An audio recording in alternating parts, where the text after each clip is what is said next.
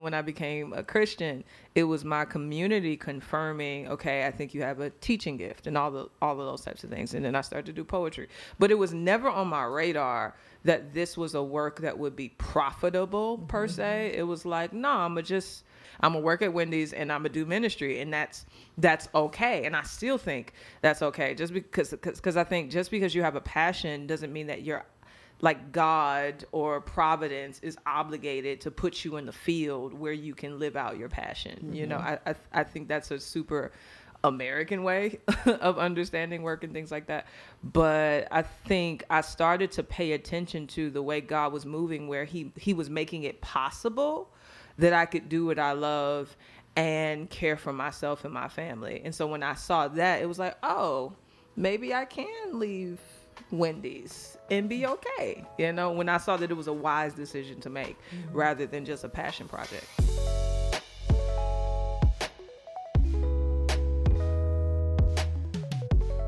Hello, Saints. Welcome to Season 3 of Let's Talk, a podcast for women from the Gospel Coalition Podcast Network. I am Jackie Hill Perry, and I'm here with my buddies, my buccos, Jasmine Holmes and Melissa Kruger, to talk about how to apply biblical wisdom to everyday life. This season, we're going to talk about a lot of stuff. We're going to get all up in your business. We're going to discuss idolatry, boundaries, obedience, the law, race, and a whole bunch of other stuff. But before we start today's topic, I'm going to let each of you introduce yourselves. Melissa, remind us, who are you?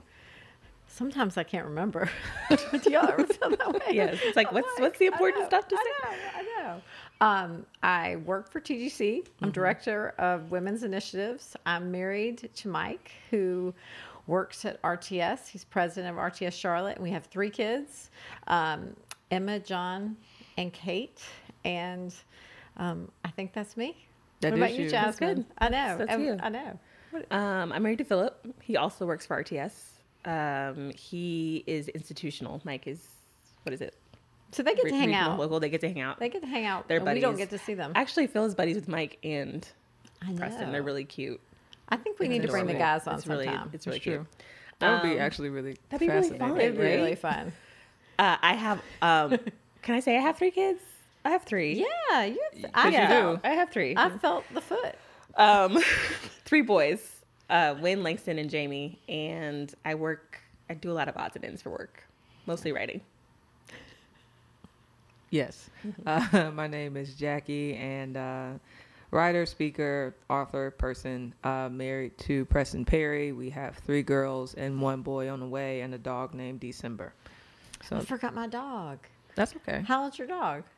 He is the same age as my youngest child, so 9 months. Oh, that's right. So we have 2 I babies. remember seeing that on Instagram and thinking, It was what kind of is she stupid. doing? It was kind of stupid. She did, though. Yeah, people You were just like, have to why do it. are It's you over. getting a It's puppy fine. when you have a newborn? It's That's like, why what I not? was thinking. Why not? Live life on the edge. That's Jesus true. coming back. You're dealing with bodily fluids everywhere. So Yeah. you might as well. And deal dogs, with you put them in a cage. You That's know, true. babies, you actually have to feed That's them all true. day. That's true. That's true. I do remember thinking that. Oh, I can just leave my dog, Yeah. in the cage. Uh-huh. Yeah, it felt very. Yeah, you can't do that with a baby. No, you can't. They'll call CPS. But I mean, they probably should. But yeah. But anywho, So we're here again, and both of you are pregnant. Yes. yes. Last time it was just Jackie. We talked about this at our last episode. It's a thing. I don't know. That's just the know. season we're in, I guess. A season of, for now. yes. Oh, definitely for now. For now. Yeah. Because next season, that is not going to be the I case. know. Hello? No. I know. We just waiting on you, Melissa, to, to get your I'm Sarah on. just- If you round us off, Sarah. I think that we can just be done. You know? No? Do you see the look of fear on my face? I mean, I had the same look on my face, and look at me I have now. a little bit of that would be exhausting, but then I'm like, it's amazing to be pregnant. I know y'all don't feel this right now, but there's a little human in you. It's pretty amazing. Yes. And Yeah, then that- it's that part is nice. exhausting and Melissa's the best, though. She's, like, been my number 1 fan for the last 24 hours, because all I have to do is be like, it's a foot. And she's like, really? Because Philip doesn't care. Like, let me not say he doesn't care, but he's like, okay, yeah, I see. It's a foot. Okay. Yeah. And Melissa's like, oh, my gosh, there's a know, whole it's baby inside of amazing. you. And I'm like, amazing. yeah. I do think I'm going to reach a certain age where I miss yeah. the whole pregnant stage, and then I'll just wait on my kids to have kids. That's what I'm waiting And on. I'll, Yeah. live through them. But That's anywho, today we are going to talk about work. But before we do, I think it's helpful to actually define What is work? Anybody? That's a good question. I know. Right now, Hamilton is going through my mind. Work. Sorry. We can cut that right. It was kind of cute. Leave that out one too. It's kind of adorable. I kind of liked it. I know. Like, that's what's going through my mind. I think about work as being on mission, simply because in the garden, when God gave Adam the first work, it was about the broader vision of bringing creation into submission to God. So Adam was bringing creation into submission to God by naming the animals and taking dominion. And then Eve came, and that was also her work. And then they ended up having to cultivate the ground and like take care of and steward. So I think about like mission and stewardship. I know that's not like a dictionary definition, but I actually really like that. The mission and the stewardship part. I hadn't thought about this before, but we know that when the garden was created, it already had fruit because soon enough they're eating of the wrong tree. right. So they were stewarding it, but they weren't the creators of it. And sometimes I think we think of our work as like our own little creation, but it's something we're given to steward and take care of what's Right. been given to us. I really like that. I hadn't thought about that before. I like the word steward. With work, though, I think even though the language I think we used was beautiful, you know, cultivation and all of those things. But if we're honest, work isn't like, not all work is fun. And I think even the idea of work, when we hear it, it might, you know, strike up some anxiety and some stress. So why do you think that there's so much angst when it comes to either the idea of work or the process of actually working? Because for me, I think when I think work, I think, I have to get up and do something I may or may not want to do. Right. You know, I have to get out of my bed and clean. I have to get out of my bed and answer emails. I got to respond to text messages. Our whole life is work, and it's a lot. I like back to the garden though. I think it's the curse after the sin of, you know, eating the fruit. God was like, okay, well now it's going to be really hard to cultivate. It's going to be really hard to, you're going to sweat. You're going to have to really struggle. And I think that we still see that today. Yeah. Like we're seeing the struggle and not just the good parts of it, the fun parts of it. Because there are fun parts of work, but there's also like, I have to work to make money, or we don't eat, Yeah. or I have to keep working consistently, or, you know, things will fall through. Like it's not just the joy.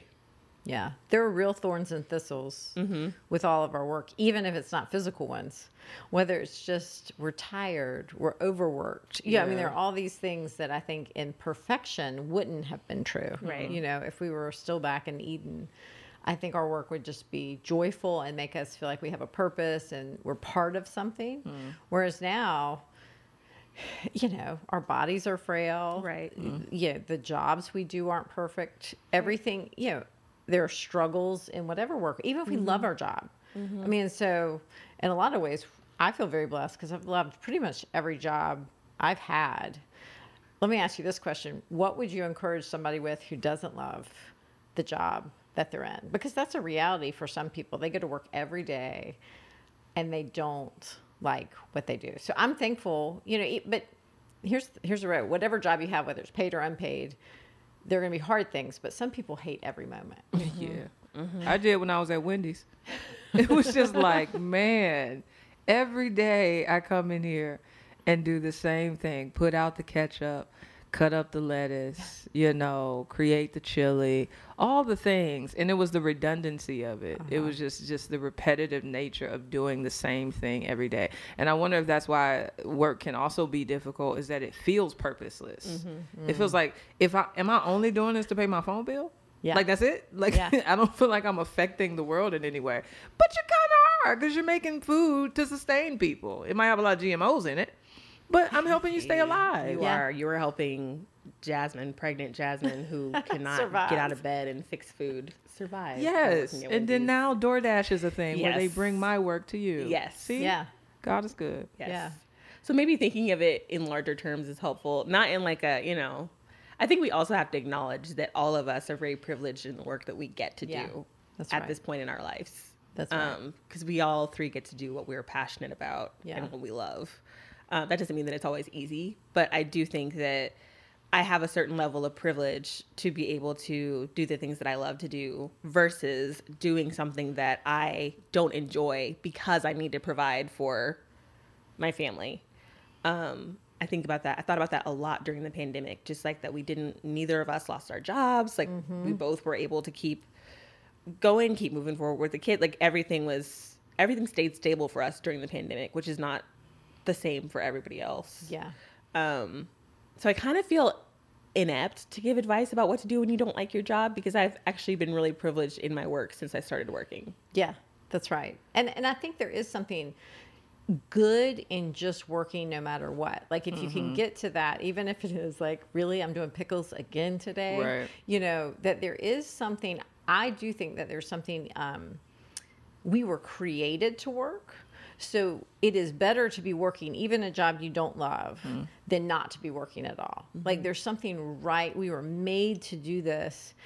And so I think the worst thing, and I do think there are rates of depression that are higher, you know, for people who just aren't working, you know, and aren't doing something because you're still contributing to someone's paying you to do this. So somebody wants what you're giving. If you're working, even if it's a job you don't love, there's still something intrinsically good about that I think that we can hold on to. But I think another question in all of this is, how do we even know what we're passionate about? How do we, like, if we're talking to, you know, a 19-year-old who's in college, and I think this is really stressful for a lot of young people because you go in, or you're 18 or you're graduating from high school or something, and people are like, what are you going to do with your life? You're 18. Like, that's a big question. Right. What are you going to do with your life? But like, how did you even start to discern, you know, I like to write, I like poetry. I mean, how did you even get to the point where you could make a career out of what you enjoy? Because I think that's a big step to, one, know what you like, and then two, move towards that as a career. I don't know. Because sometimes I think we think if we like it, then it's not work, so I can't make a career out of it. I don't know. And sometimes we think that if we like it, we shouldn't have to work to make a career out of it. Like it should just fall in our lap and be that's right.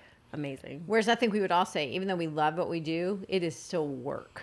I mean, it's hard, you know, to do it. And we may not always be able to do it, you know, circumstances and seasons change. I think for me, I started to identify my passions mainly by what am I actually good at, you know. I always got A's in English. Wasn't really hard to do. You know, obviously I can write. And then when I became a Christian, it was my community confirming, okay, I think you have a teaching gift and all of those types of things. And then I started to do poetry. But it was never on my radar that this was a work that would be profitable per se. It was like, no, I'm gonna work at Wendy's because that's what I worked at Wendy's for 6 or 7 years, right? I'm gonna work at Wendy's and I'm gonna do ministry, and that's okay. And I still think that's okay, just because I think just because you have a passion doesn't mean that you're like God or Providence is obligated to put you in the field where you can live out your passion. You know, I think that's a super American way of understanding work and things like that. But I think I started to pay attention to the way God was moving, where he was making it possible that I could do what I love and care for myself and my family. And so when I saw that, it was like, oh, maybe I can leave Wendy's and be okay. You know, when I saw that it was a wise decision to make rather than just a passion project. Yeah. I've been writing my whole life. I think I've told this story before. When I was 8 o'clock, my first story was about everybody died, even the narrator. So you're writing happy stories morbid. your whole Super life. happy. They were all like the last words in the story were the narrator being like, and now I lay down in the snow and I die. I like And that though. it's good. It's poetic. I like it. It's good. So I always knew that I wanted to be a writer. But when I got married, and I guess we'll kind of get into this with the next few questions, but when I got married, I thought that I had to stop working, and then I needed to, like that part of my life is over. Now it's time to raise my kids and, you know, maybe homeschool, be pregnant, you know. Which is work. Which is work. Hello. And so is homeschooling, and so is raising Yeah. kids, and so is keeping home. Yeah. But I only thought that one kind of work was acceptable for me. And so it was my husband, it was Philip, who was like, hey, you should start a blog. You're really good at writing. Or you should talk to this person who is interested in maybe like some writing projects from you. Or you should. And so it really was Philip who kind of helped nudge me into doing more work that was geared towards the things that I was specifically passionate about. I think without him, I probably would have just been like, no, I'm just supposed to do this. And I want to be really careful because it still was work either way, right? Like being a stay-at-home mom is work. Yeah. But I was like, no, this is the work that I'm allowed to do. Yeah. And it took Philip to be like, To have a bigger vision. Yes, like we can do both. And then which involves him kind of having to take on more and be more involved and be more present because now we both work full time. So it was really an act of selflessness on his part as well to just be like, I want you to be able to pursue your passion. And that means that I'm going to have to sacrifice some things as well. And he was willing to do that. So I have a question, Jasmine. So recently on your Instagram, you've kind of been sharing about how this is I think the first year that you haven't been teaching in school. And you just kind of some of the grief attached to that. I guess my question would be, that's obviously something that you have a passion for and something you've been working, like a field you've been working in for a long time. And so I guess what was the process where you saw this is a work that I love to do, but I'm not going to continue to do, I guess, in this way? Yeah. And how do you encourage the people where it's like a season is coming where I can't do what I love to do? Yeah. I was a teacher for 9 years. That was my first job out of college. Middle school teacher, which is it's calling. You are a saint. It is a calling. I'm not a saint. I'm just afraid of high schoolers, and I don't have patience for elementary school. So That's a good middle schoolers are snarky and awkward, and I'm like, that's me too. So that worked. That worked for me. But yeah, up until I think even I had talked to you when were we in Chicago? Was that April? Yes. Because I think even when I talked to you in April, I was still kind of like, I don't know if I'm going to quit. Yes. I'm not sure. You were talking about going to school. Yeah. And I kept telling Philip, like, I think I'm called to teach. Like, I just feel like I'm called to teach, and I feel like I'm called to be here. And I have been like the only Black teacher of the 9 years that I've taught, I've been the only Black teacher at the school for 8 of those years. I have had majority Black students 1 year. And so it just was, not only was it teaching, but it was also this like ministry of being the one to stand out. And then when all of the things over the last few years that have happened that have shaped our culture and have shaped our society, made it more and more uncomfortable for me to be in that situation. And so I kind of had to decide, like, is this discomfort something that I'm called to keep pursuing and pressing into? Or is this discomfort kind of a restlessness of God telling me, hey, I have other things for you to do? It was hard. Yeah. And I just remember I kept telling my husband, well, I'm called to be a teacher. I'm called to be a teacher. And he finally was like, are you called to be a teacher, or are you afraid to stop teaching because you don't know who you are if you're not teaching? And I was like, okay. Throwing stones Okay, now. well, now I have to pray about that. And I did. I had to pray about it a lot. And honestly, I thought I had a lot of grief at the end of the year and was very afraid to go into this year not teaching. But school started last week for my son and at the school that I was most recently working at. And I was like, I thought I was going to be really sad, but it was really time to go. And I think it was just the Holy Spirit that helped me navigate. Like, I had to pray a lot and talk to a lot of people. I talked to you. I talked to Philip. I just You didn't like, talk to me. I didn't talk to you. I'm not hurt. though, She's at talking all. now. I'm talking now. Let's see. I saw Jackie. That's why I talked to her. Without me. I mean, Y'all were hanging out without me. I That's mean, okay. I'm not feeling the You're outside like or Melissa anything. Kruger. No, like, doing your TGC thing. I feel like I text Melissa when I'm like desperate. Like, I texted her the other night and I was like, my firstborn is going to school and I'm about to have another baby and I don't know who I am right now. I don't know. I'm like, I'll hold your hand and you'll be okay. I know. She's like, I'm just going to hug you when I see you. I was like, okay. No, that's sweet. But I do think what you said is a really good point about some of our angst about work is it was your identity. I am a teacher. And I felt that when I left teaching. That's one of those professions that just like, Yeah. those helping professions will completely shape you. Yes, yes. And one, I felt, because I taught high school math, loved it.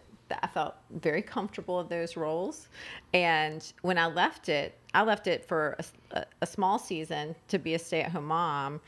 And I realized culturally, we often say, hey, what's your name? Oh, what do you do?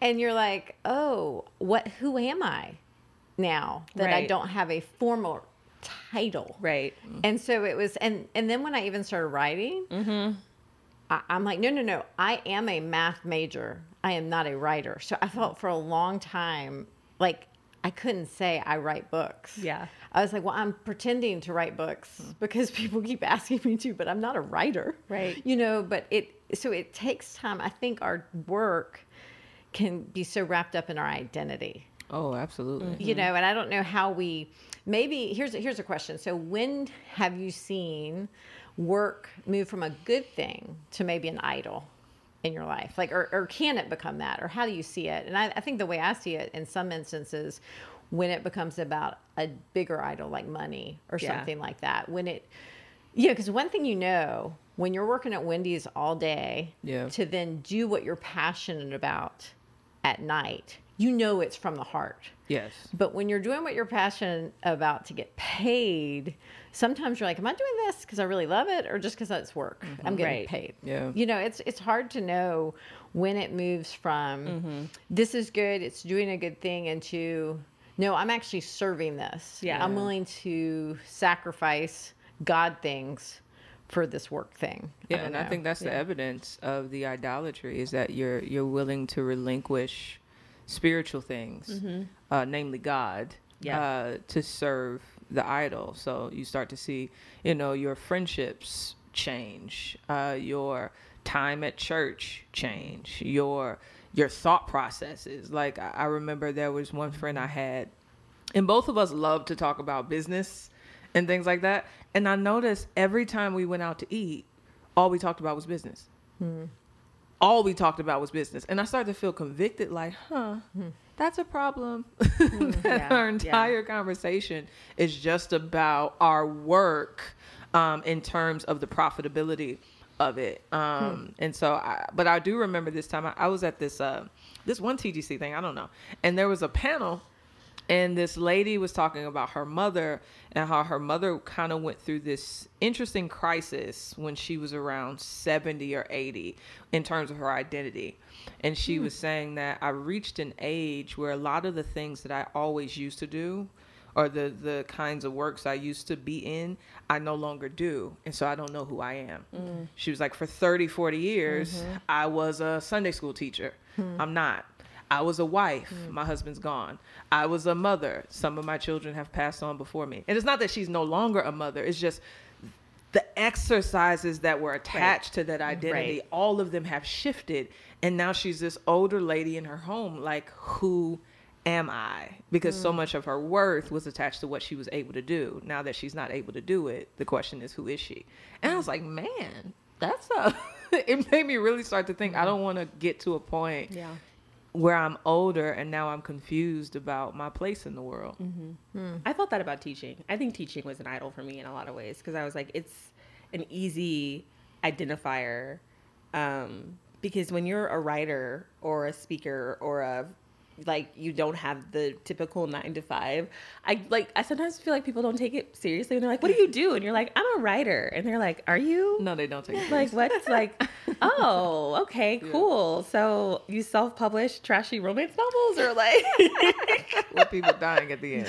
right, with people laying in the snow and dying at the end.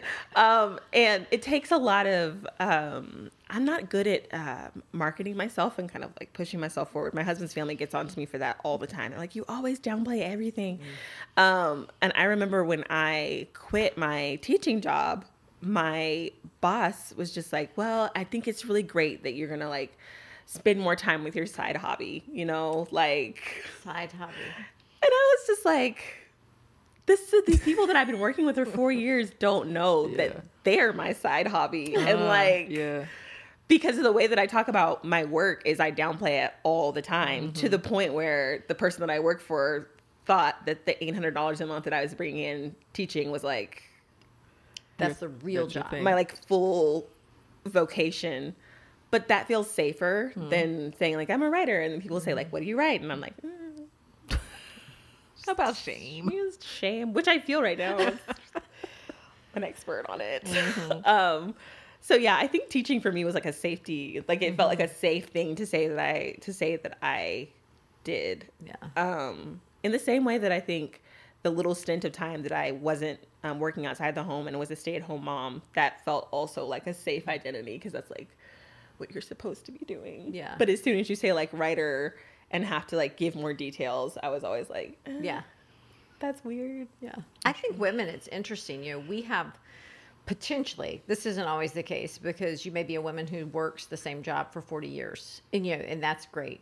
But a lot of us go through a lot more ups and downs in our careers or changes than maybe men do. Not always. I mean, some men are changing it up all the time. But one word of encouragement, I would say, I feel like as a woman, I've been able to be real open-handed with my work in a way that I don't think my husband felt the same freedom. And now I have the luxury of being married, you know, so I was, you know, he was the one officially supporting us while I was just doing part-time work and different jobs along the way. So that was kind of, but we often think, oh, well, it's the woman who has to give up the job. But what I actually found is by being a mom and working part-time, and now I work full-time again, but I had the opportunity to try some things without it being as defining. And that was good in some ways, meaning my whole life didn't rely on me bringing home money. I guess if that makes sense. So it allowed me to have what I call, there's a really good book. It talks about, it's called Mindset, I think. And it talks about having a fixed mindset versus a growth mindset. And sometimes we can get really fixed. This is what my major was. This is what I do. And I was talking to some young college women the other day. And one thing I said to them was, if I'd had that mindset, I would be teaching math right now still. Right. My job didn't exist when I was in college. So I think it's always helpful to tell younger people especially, just be open-handed to what the Lord may bring you through. And the job that you may have in 20 years might not exist today. I mean, you know, Google didn't exist when I was in college. Right. Yeah, I mean, I remember my friend telling me about email for the first time, my junior year in college. She's like, there's this thing, and you can send a letter, and it gets there right away. And I was like, that is impossible. That can't happen. You know, and so there's a whole world that may happen in 20 years that doesn't even exist right now. And so I wonder what steps can people be taking with their work. Let's say you are a stay-at-home mom. Let's talk to a stay-at-home mom who maybe feels like, I want to do something, but right now I've got 4 kids at home and I can't even breathe. What do you mean? How do I have a dream for maybe something I would do later? What would you say to a mom like that? Well, I think all of it. How old is your oldest, Jackie? 6. Yeah, my oldest is 5. I'm tired for you. I have a 5 and a 2.5, and then I'll have a newborn by the end of the year. And it's been really interesting learning how to balance, especially, and then I've been pregnant. I've been so sick this pregnancy. Everybody keeps saying like, oh, you look so amazing. You've barely gained any weight. It's like, because I can't eat anything. Don't compliment me on my suffering.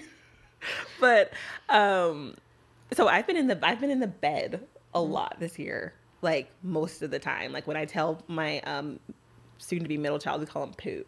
So I'm like, Poot, time to spend time with mama, and he will immediately go to bed and like jump in my bed and get covers on and be like, come on, mama, and like pat the place next to him, because like that's how we spend time together, is in bed together, and just reading books or doing whatever, because I'm tired and I'm like nauseous. And so this has been a really formative, because I got pregnant in January, so like all of 2021 has just been me not being enough for my children, and not being enough at my work, and not being enough at wifehood, because I've just been really sick. And it's really been redefining time for me, because I realized that so much of my identity came from what I was able to do. Like, I'm really good at cooking, and I take care of the cleaning, and I would be the mom who like took her kids on 2-hour walks every day. And like, I'm the fun mom. Like, we play, we run around, we tickle, we wrestle, you know, we do all these things. And so all of the identity that I had in both motherhood and work got shaken up this year by having to just lay in the bed and be pregnant. And which is work. Yeah.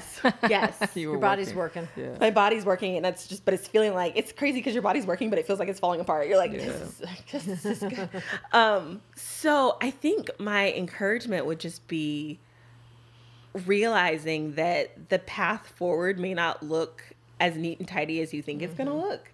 And also realizing that so much of our identity, I'll just speak to women, comes from what we do, whether it's professionally or relationally, whether it's in the home or outside of the home. So much of our identity comes from proving that we're worthy, that we are, that we're useful, that we're successful, whether it's, successful at running the house like June Cleaver or successful at our corporate, like, it's just so tied up in work, what we do, what we can deliver. And this year has been a year where I've not been able to deliver as much as normal. And he's revealed a lot of idolatry and a lot of shame and a lot of stock that I was putting in what I was able to do. Yeah.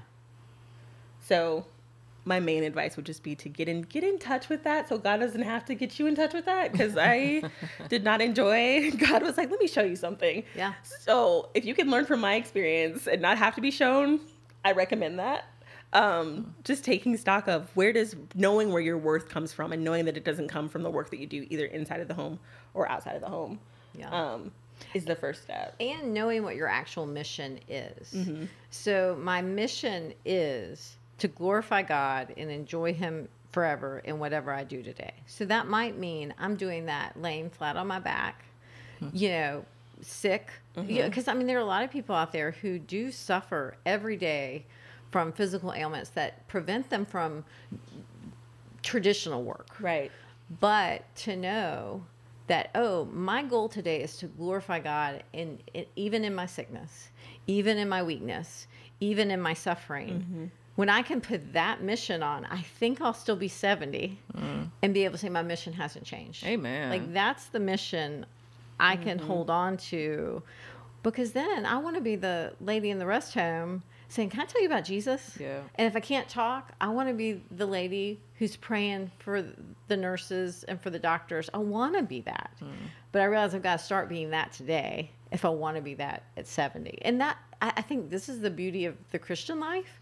We always have purpose. Yeah. Our secular friends, or people who don't know Jesus, they will eventually get to the end of their days and maybe become purposeless in their minds, where, they're not, we know, because they're created in the image of God. They're not purposeless, but like the wonder of being a Christian is, while I have breath, there are fields that are white for harvest. And so our mission never changes, but maybe our mode does, like what we're doing to accomplish that mission. So it may be wiping little runny noses is what you're given today. And can you do it joyfully unto the Lord? It might be stand up and speaking to 10,000 women is what your mission is for today. Can you do that joyfully to the Lord? Yeah, no. Jasmine says no. But, and that's freeing. Like, I can only do what He's enabled me to do, rather than I have to stiff upper lip it and push through. And I think that's God honoring, to say, I am limited. I'm not God. So the world will run if Melissa doesn't work. And that's refreshing to Sabbath. consider. Yeah. That's a good question. What is the place of Sabbath in all of this? Because Jesus, God the Father, they told us, or they made it a law. Hey, there's one day that's set apart as holy. You're not going to work on that day. And so I think there's a principle of Sabbath that should be applied, But that's harder to apply because, again, it feels like if I don't do this, if I don't do the dishes, if I don't clean the house, if I don't go to work, if I don't do all this, if I don't post my content and create my blog, everything's going to go to crap. Yep. What is it that we're supposed to be believing about God that would help us to actually practice Sabbath in real life? That's a good question. I think Sabbath forces us to believe what he says about himself, that he's sufficient. Because we have to stop and acknowledge his holiness and acknowledge his provision and acknowledge that no matter how much work our hands are doing, at the end of the day, it's him who's worthy of glory and praise. And at the end of the day, that's the reason why we're working in the first place. Yeah. So I think one of the purposes of Sabbath is a reminder. Yeah. And that everything we have has been given. Every gift we have has been given to us. You know, what makes you better than anyone else? Don't you know that? You know, that I think of those words from Paul.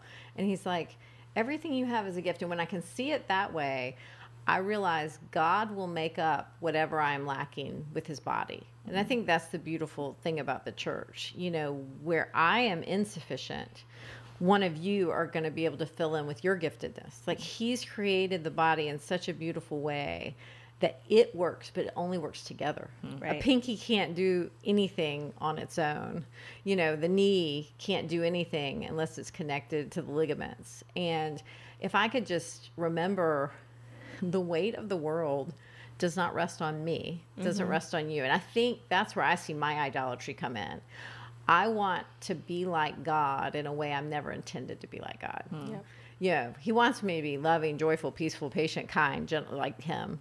But I'm not supposed to be all-knowing. I'm not supposed to be all-powerful.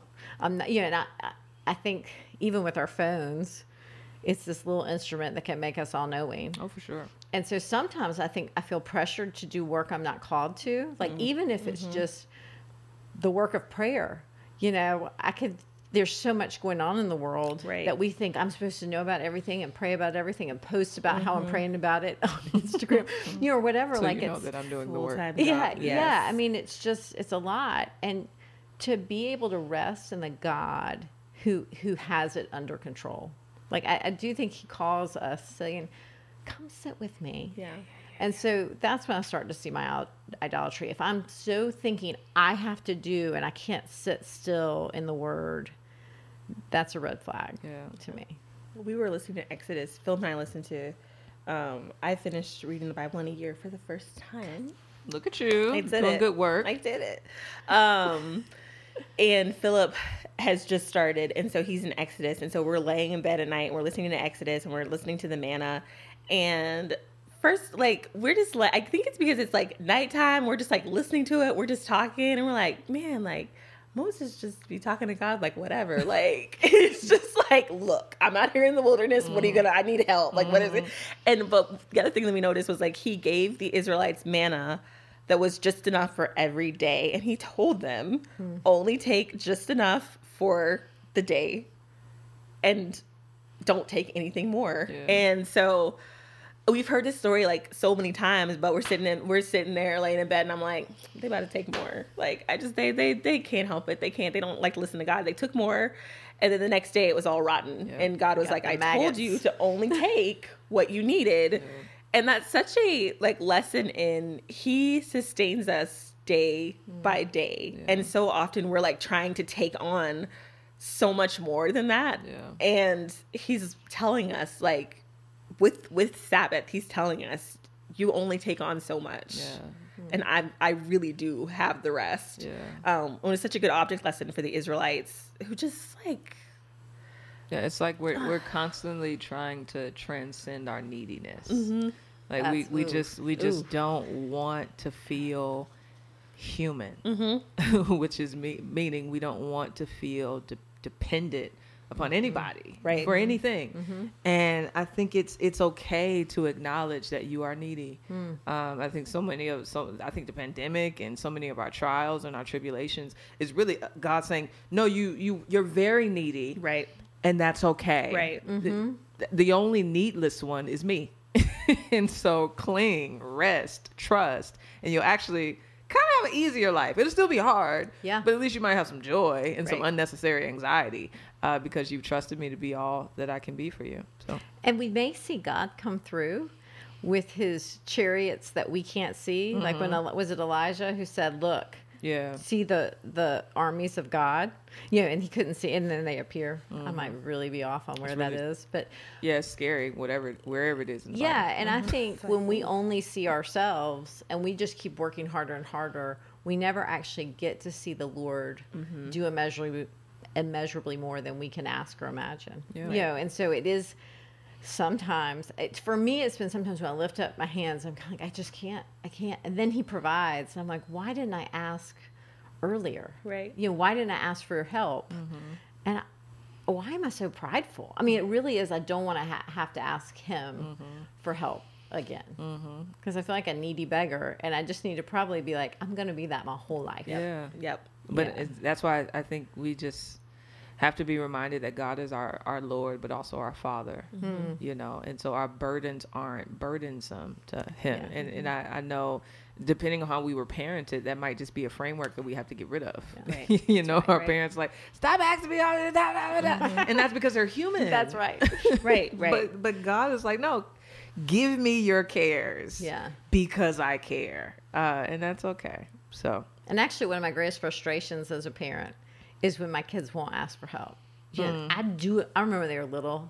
I do it myself. I mean, they just stubborn and they would not want my help, whether it was tying their shoes or putting on their pants backwards or inside out or whatever they were doing.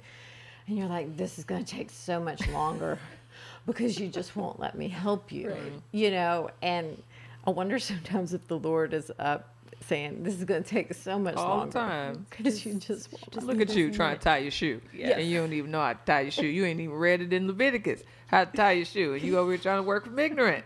Exactly. I don't think that would be in Leviticus if there was such a thing. Oh, for sure. The law on how to tie your shoe. How to tie your shoe. Okay, so let me ask you this: what was your first job? Just random. My first job, I was a research assistant. Oh, You're like, you that was went your fancy first job? immediately. Yeah, I made burgers at Wendy's. Okay. That was And my I job. worked at Belk's, which is a department store, I was hired during the Christmas season to hand out the tissue paper. That's all I was supposed to be doing. So when someone didn't want to go get their gift wrap, free gift wrap, I just was supposed to hand it. Well, then they got really busy one day in the gift wrap section, and they made me go back and wrap a gift. It didn't go well. I apologized. I wrapped it. It looked so terrible. I had no... They didn't show you how to wrap it? No, they didn't show me how. So I'm watching these women who work back there, they're like professionals. Yes. They have been working there for 30 years, and they know what they're doing. And I wrapped it so awfully, and I handed it to the lady, and I was like, I'm sorry. Was she merciful? She was nice. I think she was thinking, now I gotta go home and rewrap like, this. well, And I was like, yeah. I'm Go sorry, take but I care of really this. did learn. I finally learned, so now I can wrap things Look all at pretty. God. Look at you. But He makes all things work together. does. Work together. Hello. Hey, on that note, every week on Let's Talk, we like to end by talking about our favorite things. And this week, I want to know, what is your favorite place to work? Not like place of employment, but like place in your house or at the coffee shop or wherever that you work. Yeah, a coffee shop, preferably. When I was working on my first book, I realized, one, that I could not work at home because it's too many distractions, but also it's too many comforts because it's like me knowing that my bed is down the hall. It's kind of like, I'm going to take a long break and lay down, and then the TV's right there. It's just not a thing. And so when I was in Chicago, I would work at this coffee shop that had really good food, really good coffee, but it was also mildly uncomfortable.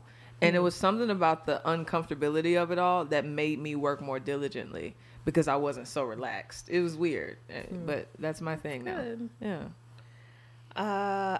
I have been pregnant for both of my last two books. So you're the pregnant bed- and doing books? That's like I understand. double. That's like twins. Yeah, so the bed. So, yeah, my manuscript with Mother to Son was due the week after Langston was born. And my manuscript with Same. the book about shame that I'm writing is due this like the same week that Jamie is due. Yeah. So I just work in the bed. And you succeed. I do, because my process, I'm not very, people are like, what's your writing process? Like, let me get in your head. I'm like, I write when I feel like it.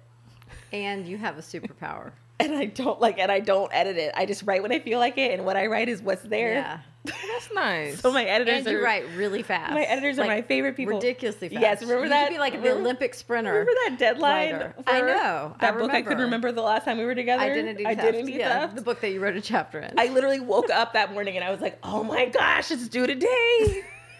And I wrote it and people were like, oh, it's such a blank. And I was like, I don't know what I said. Yeah, I know. Wow. I know. I'm not. People shouldn't do that. bit. But like, No. I don't have a lot of talents, so I'm just going to lean into It that is one like that I have. it is. It's your. It is. It's your superpower. That's my which is one. pretty That's my good. one. I am completely boring. I need complete silence. That's why I can't work at a coffee shop or anywhere. And so I work at a desk upstairs. I mean, this is best when my kids aren't home, but they know they're old enough now. They're not running in, you know. And I work at my desk. I need all my stuff right around me. I need it really quiet. I need a cup of tea. And then because I have back issues, I will actually write a good bit laying on the floor like this. You know, I mean, I'm just laying down. I mean, I just have to shift. I can't do that at a coffee shop either because that'd be awkward. But yeah, I really have to have complete quiet. That's my big thing. So I'd start hearing everybody's conversation at a coffee shop. I'd be thinking, I wonder what they're going to do about that situation they're discussing. Right. Like, I hear too much. Yeah. And music distracts me. Everything distracts me. I write with my kids like dancing on my head. That's just- amazing. Because I think it's because I have so many younger siblings. Yeah. That I'm just like, it's fine. That's amazing. Yeah. First, we're excited to share with you about our sponsor. This year, it's Crossway, which we all love to get books from them. And today, we are talking about a book from Jonathan Gibson. Jasmine, you want to give us some...